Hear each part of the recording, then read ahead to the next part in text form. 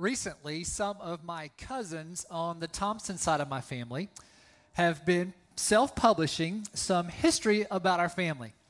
For some of them, it's been genealogy. This person was my parent, my grandparent, my great-grandparent, tracing all the way back to when the Thompsons first came to America. Some of my cousins are writing books about just the history of our family and stories and anecdotes and things like that, and including lots of pictures, which are a lot of fun to look at. And then some of my cousins are publishing memoirs of their parents who have gone to be with God in heaven. And it's really neat to get a perspective of their life and how it related to my parents as well. And so it's been very special.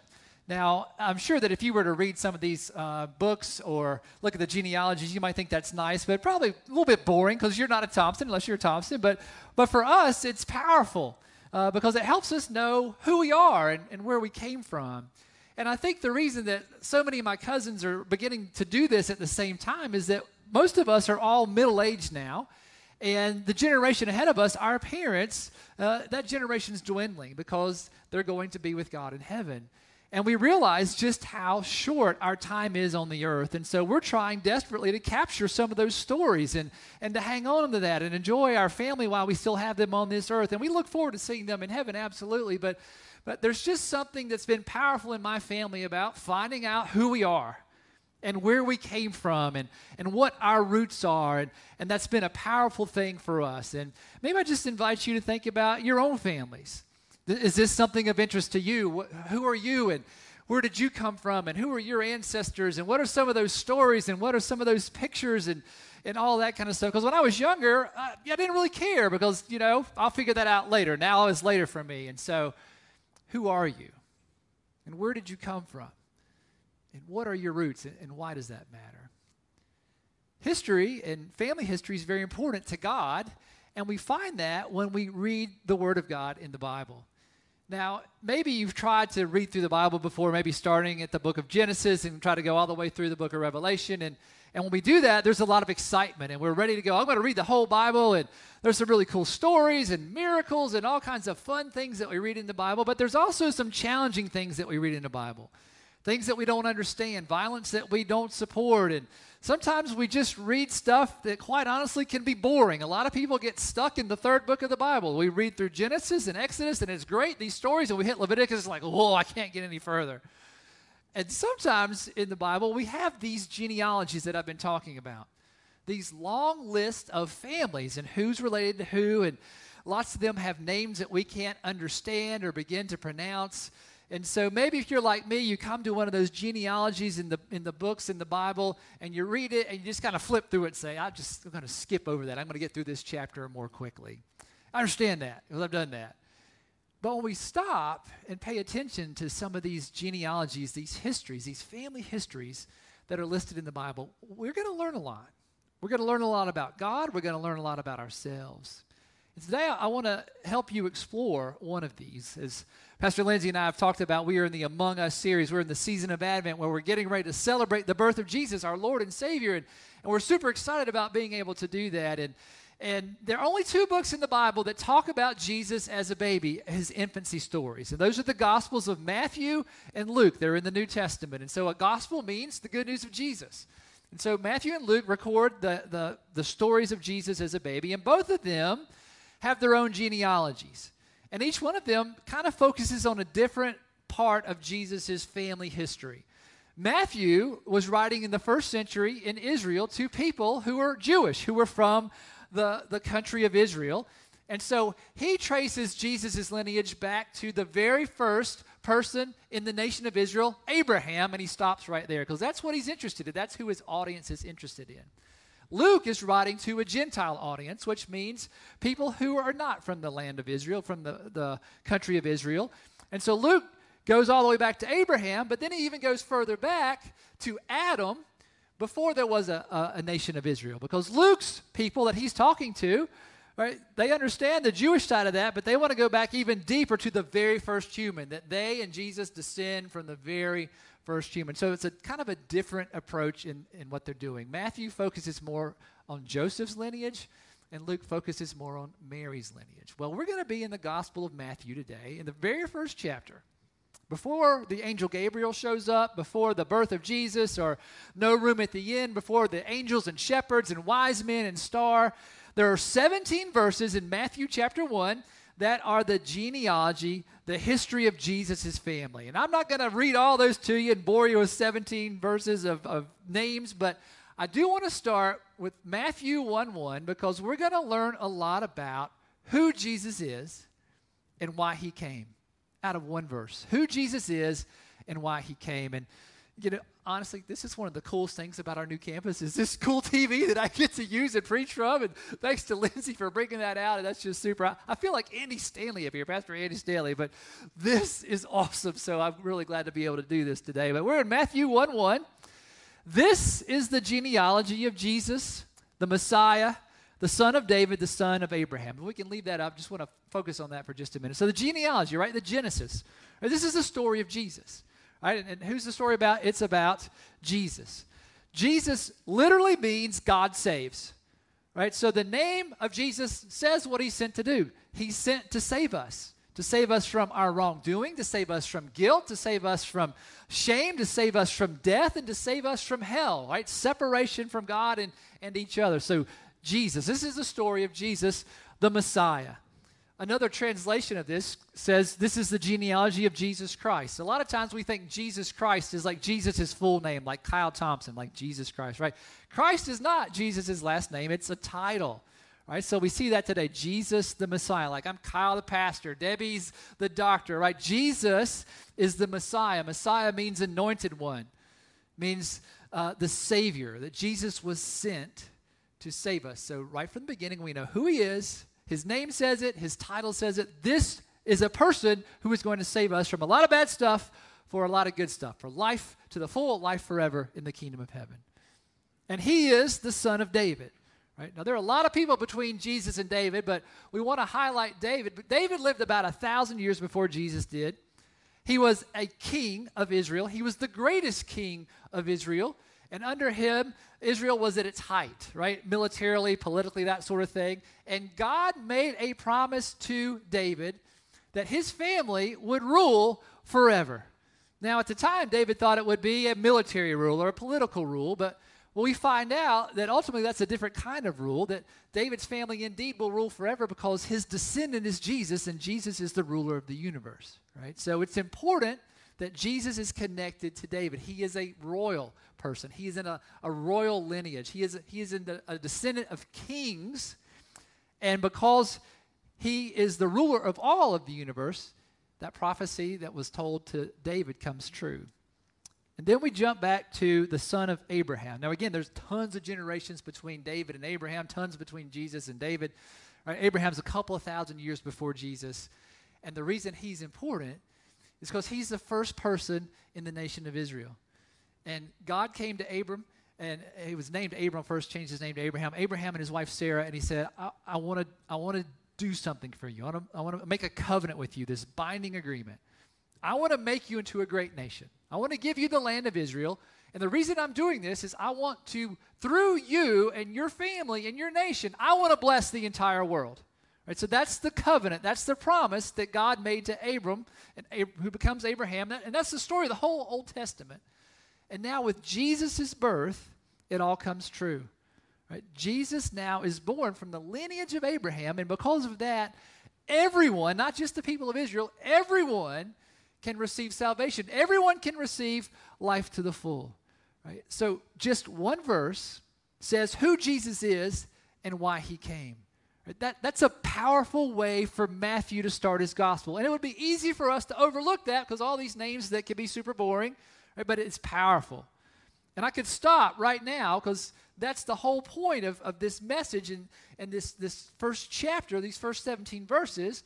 But this is the first Sunday in our new campus, and I got to keep talking, y'all, because this is fun, and I like preaching in front of you and in front of you, and this is awesome. And so there's so much more, so let's dive into that.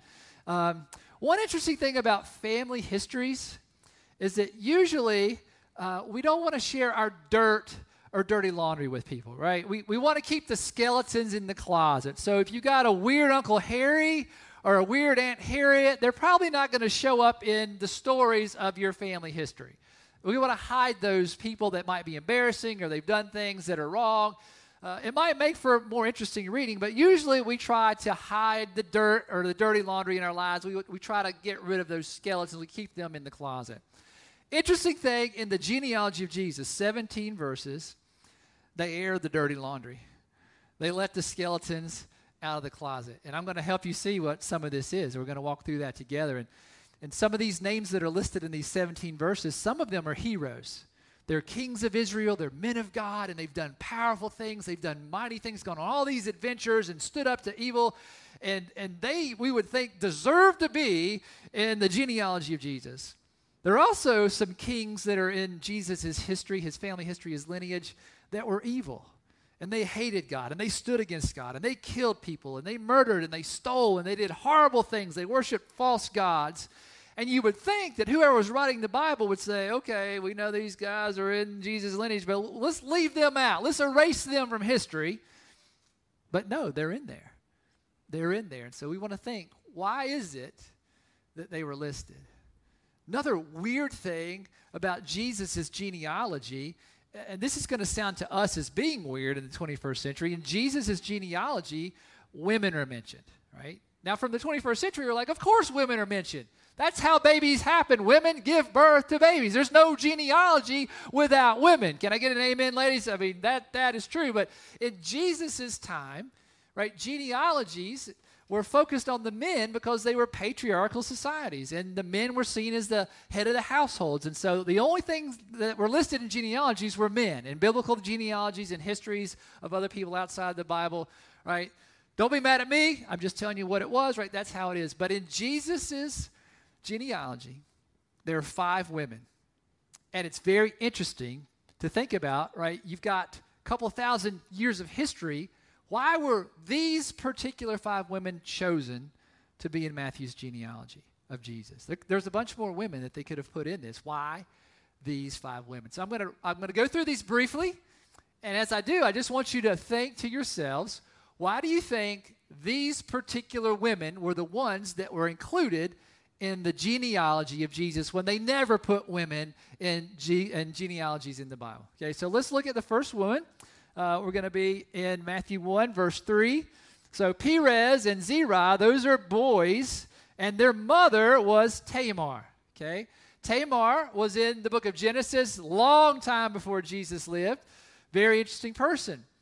Tamar dressed up and pretended to be a prostitute so that she could trick her father-in-law into conceiving a child with her. Wow, right? Like if that was my family history, Aunt Tamar would not be listed in the Thompson genealogy, right? That's someone that you wouldn't want to have in your record book or your history. Right? That's just weird. Why is Tamar listed in the history of Jesus? But we need to learn more about her story. Her father-in-law had promised that she could marry his son and have a child and be a mom, right? Which in that day, a long time ago, that was how women had status. That's how women had power, had a place in society. And Tamar's father-in-law lied about that, and he didn't let it happen. He used his power to take advantage of her and keep her from having a child. So she took matters into her own hands. Okay, so an interesting character. Why do you think she's listed in the genealogy of Jesus? Well, let's keep going and see what else we learn from the other 4 women who are listed in Jesus' genealogy. The next one in verse 5, Boaz, that's a boy, a man, by his mom Rahab. Okay, now Rahab was an actual prostitute, and she was not from the land of Israel. Right? She lived in the city of Jericho. Again, this is a long time before Jesus was born. The people of Israel had been slaves in Egypt. They'd escaped from that. God set them free through the Red Sea. Right? They wandered around in the wilderness for 40 years, and now they're finally coming into the land of Israel that God promised to Abraham. And so they're coming in, and there are people that live there that are their enemies, and they're going to have to take the land of Israel from them. Rahab lived in Jericho, and she was one of the enemies. She was not Jewish. She was not of the land of Israel.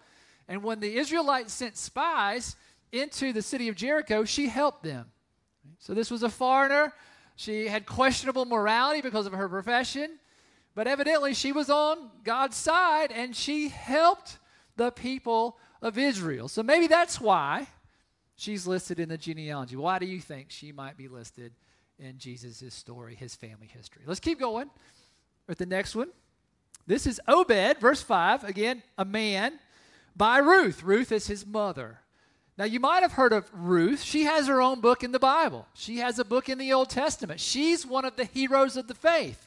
This one's starting to make a little more sense about why she's listed in the genealogy of Jesus. And by the way, Pastor Lindsay preached an awesome sermon on Ruth earlier this year. If you haven't seen it, go check that out on our website. It's amazing. Lindsay did an awesome job with that. And so Ruth is one of the heroes of our faith. Now, what's interesting about Ruth, again, she's not Jewish. She's not of the land of Israel. She was a Moabite. And at the time, it said in the history and the law of the Jewish people that Moabites were not allowed to be with the people of Israel, not to be in the congregation, not to be around them. So much so that not to the 10th generation, right? So Ruth couldn't be there. Her children couldn't be there. Her grandchildren couldn't be there. Her great-grandchildren or great-greats, you go 7 greats down the line, 10 entire generations not allowed to be in the people of Israel. And there she is. There she is, an ancestor of Jesus. Why do you think that is? Let's keep going. Verse 6, all right. Solomon, this is the son of King David, right, by the wife of Uriah. Okay, the wife of Uriah, you might know her by her name is Bathsheba. Okay, remember King David, 1,000 years before Jesus, greatest king in the history of Israel. God loved him. He had a heart for God. He did mighty things for God, the greatest ruler in the history of Israel. He also was human, and he made mistakes. And he had one of his soldiers was Uriah, right, who was a Hittite, not a Jewish person, not from the land of Israel, fighting for Israel. And Uriah's wife, Bathsheba, was beautiful, and David saw her, and he had an affair with her. And he loved her so much that she conceived a child, Solomon, and David had Uriah killed, sent him to the front of the war, had all the other soldiers withdraw so that he would die. Right? So David, the man of God, this amazing, awesome dude, hero of the faith, also was a murderer and adulterer. Right? And Bathsheba, the wife of Uriah, got caught up in that. Now, we don't know whether she was a willing participant or not, because when the king says, I want to see someone, they have no choice. So we're not sure, willing participant or not.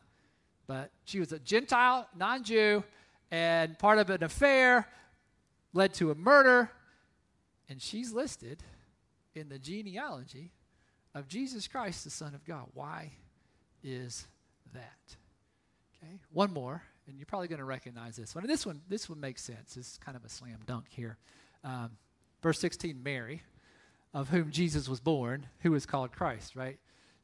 Makes good sense. She's the one who gave birth to Jesus. She should probably be in the genealogy, right? So that one's a slam dunk, right? This young lady, she's probably a young teenager. Angel Gabriel comes, says, God would like for you to be the mother of the Son of God. The Holy Spirit will give you this child, and we'd like for you to marry your fiancé Joseph. And so Mary does marry Joseph.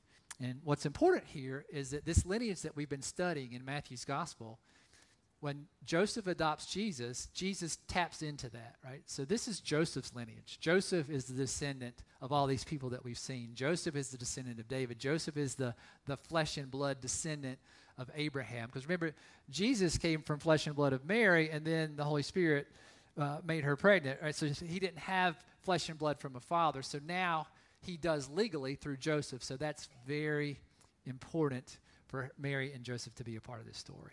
So we have 5 women. We've got heroes and villains, male and female, right? What's going on with the genealogy of Jesus? Why are these particular people listed in the genealogy of Jesus, right? Heroes and villains, men and women, Jews and Gentiles. Some have done good things, some have done evil things, right? Why are these people listed specifically in the genealogy of Jesus? Well, I think it has something to do with this. I think that, again, this is before the angel Gabriel. This is before the birth. This is before Bethlehem. This is before the angels, the shepherds, the wise men, the star, right? Matthew is showing us that this person who's going to be born is going to be something like we've never seen before.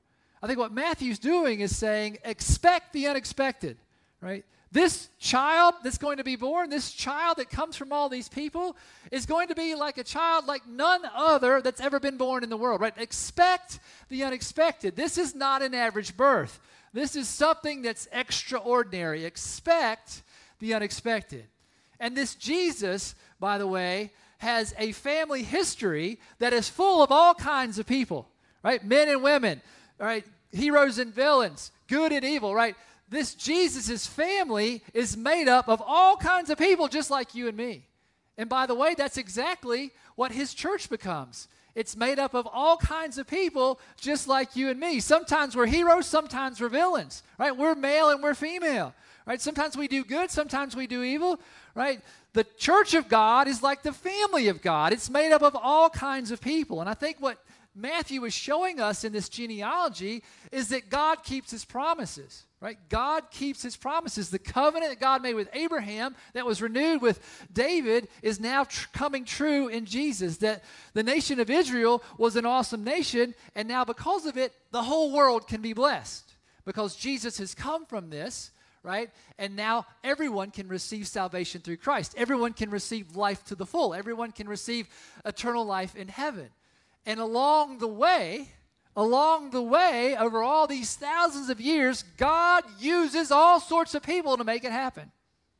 Which means that God can use you and God can use me, and we can be a part of the family of God. We can be a part of God's church because that's the kind of God that Jesus is. Right? So what? What's the point? What's the big idea? What's the takeaway? Why are we focusing on these verses in a genealogy? We're talking about God among us, right? This is what I think it is. Right? God is among all of us.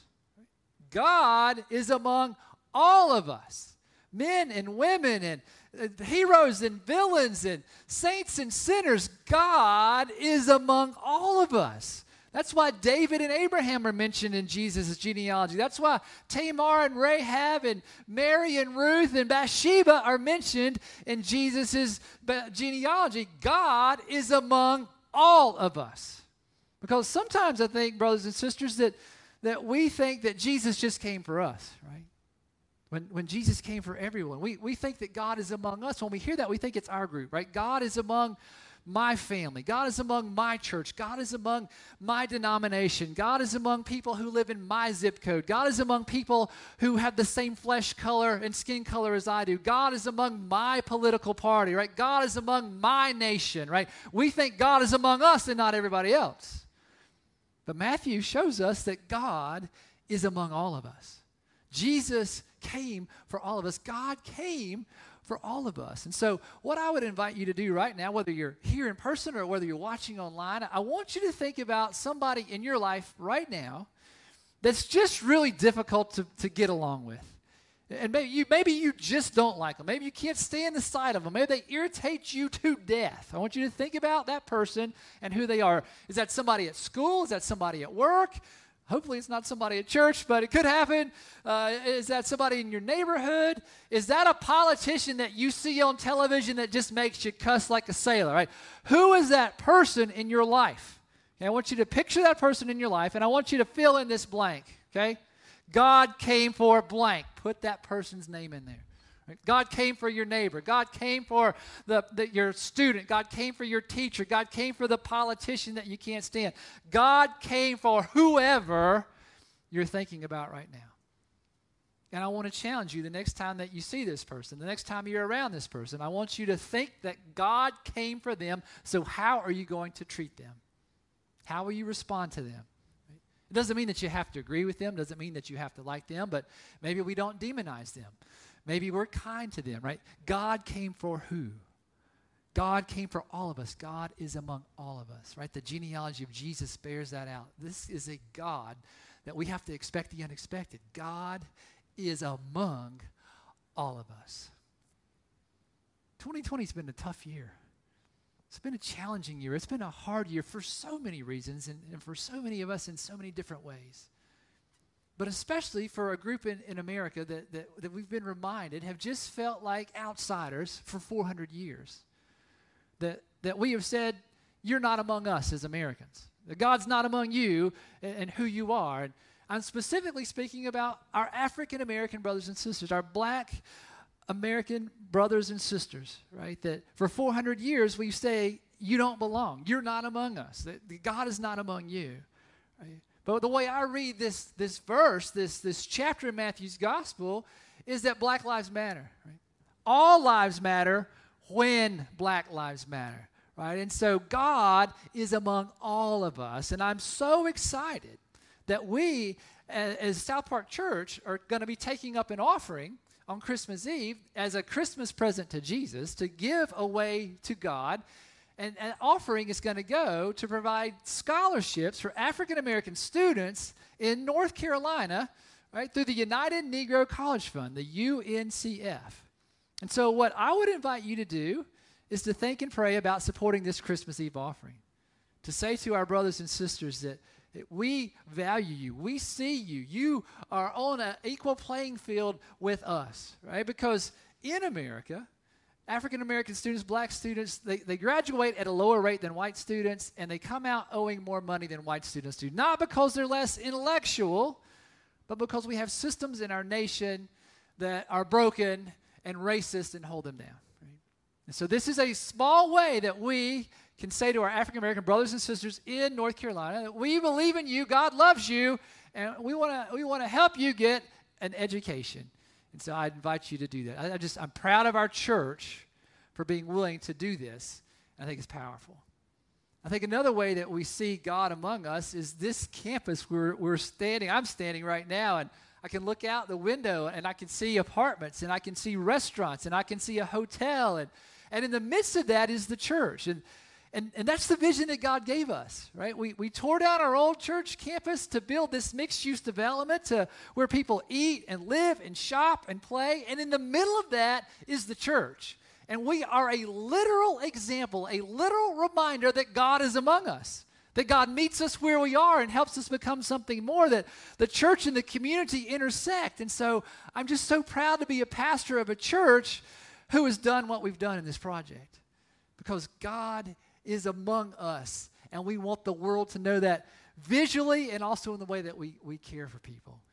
And also today, I would say to those of you who are watching online that you're an example of this. This is the first Sunday that we're live streaming our worship services. Over the last 8 months, we've been on the internet, but we pre-recorded our stuff. It was awesome. We had great worship. And now this is the first time we're live streaming because we're excited to be in the new campus, but we're also excited to reach people out in the world, around North Carolina and the U.S. and all the way around the world through technology, that God's among you. Wherever you are today, in your living room or if you're getting coffee somewhere, wherever you are, God is among you, is among all of us, and you're every bit as a part of our congregation as anyone. So we're going to continue to have our new campus. We're also going to continue to be on the internet because it shows, right, God's a big God. And we dream big with God, and those dreams come true, and you are every bit a part of our congregation. And what I'd just like to invite all of you to do today is to think about this gift that God has given us, this baby Jesus who grew up to be a man, who died on a cross and came back to life, right? So that we can be forgiven. Our guilt and shame can be taken away, and it can be replaced with joy and peace, and that we can live life to the full, right? Life to the full now and live forever in the kingdom of heaven. That's why Jesus came, right? He came for you and you and for you and for you and for me, right? And sometimes we think we don't belong, right? We feel like the skeleton in the closet. We feel like we're the dirt that's swept under the rug in the history of God. But God says, no, I want to bring you out, and I want to show you off. Every one of you is my family. I came and died and came back to life for every one of you. And so if you've not yet received Jesus as your Savior, I would invite you to open your heart right now and to ask him. To say, God, thank you for being among us. Thank you for coming as a baby. Thank you for dying on a cross and coming back to life. Please forgive me of my wrongdoing. Take my guilt and shame away, Lord, and give me life to the full, and let me live forever in the kingdom of heaven. Let me be a part of your kingdom on the earth. If you do that, Jesus will give you that. And we will be glad to surround you and welcome you into our church family, because that's exactly why we're here. God is among all of us. So thank you for being a church that believes in this and lives it to the full in the way that we've built this campus, in the way that we reach out online. God is among us. Jesus came for you. Be a part of the family of God and know that you are rooted in Jesus Christ. Let us pray together. Gracious and ever-loving God, we thank you for being among all of us, that you love us, God, no matter what our background, male or female, God, rich or poor, black or white, sinner or saint, God. You love us, and you sent your Son into the world for us. You even died for us on the cross and came back to life so that we can live life to the full. Thank you, God, for this. Help us to see other people in the ways that you see us, that you came for the people in our lives that are difficult to deal with, Lord, and that we would treat them as you would have us treat them. Thank you, God, for this church. Thank you for planting us here in this space, Lord, replanting us in the South Park community, even as you planted us first in the Sharon community. We pray for our neighbors, God, for all those who will be in the Apex South Park development, in the apartments, in the restaurants, in the shops, in the hotel. And God, may we be truly good friends to them, and may we help them find life to the full in you. We pray for the empty seats in our church, Lord, that they represent lost souls in the world, and that you would fill these seats up even as you fill up the hearts and souls of those that they represent. Thank you for those who are out in the world, Lord, watching through the internet, and those who will come and find you through our worship services online. We thank you for that great gift, and we honor all of those folks who are with us today. But most especially, God, we thank you for your Son, Jesus, and for coming into this world as a fragile infant and paying the ultimate price as an adult, God. You came to be among us. And so today we honor you. It's in your holy name that we pray.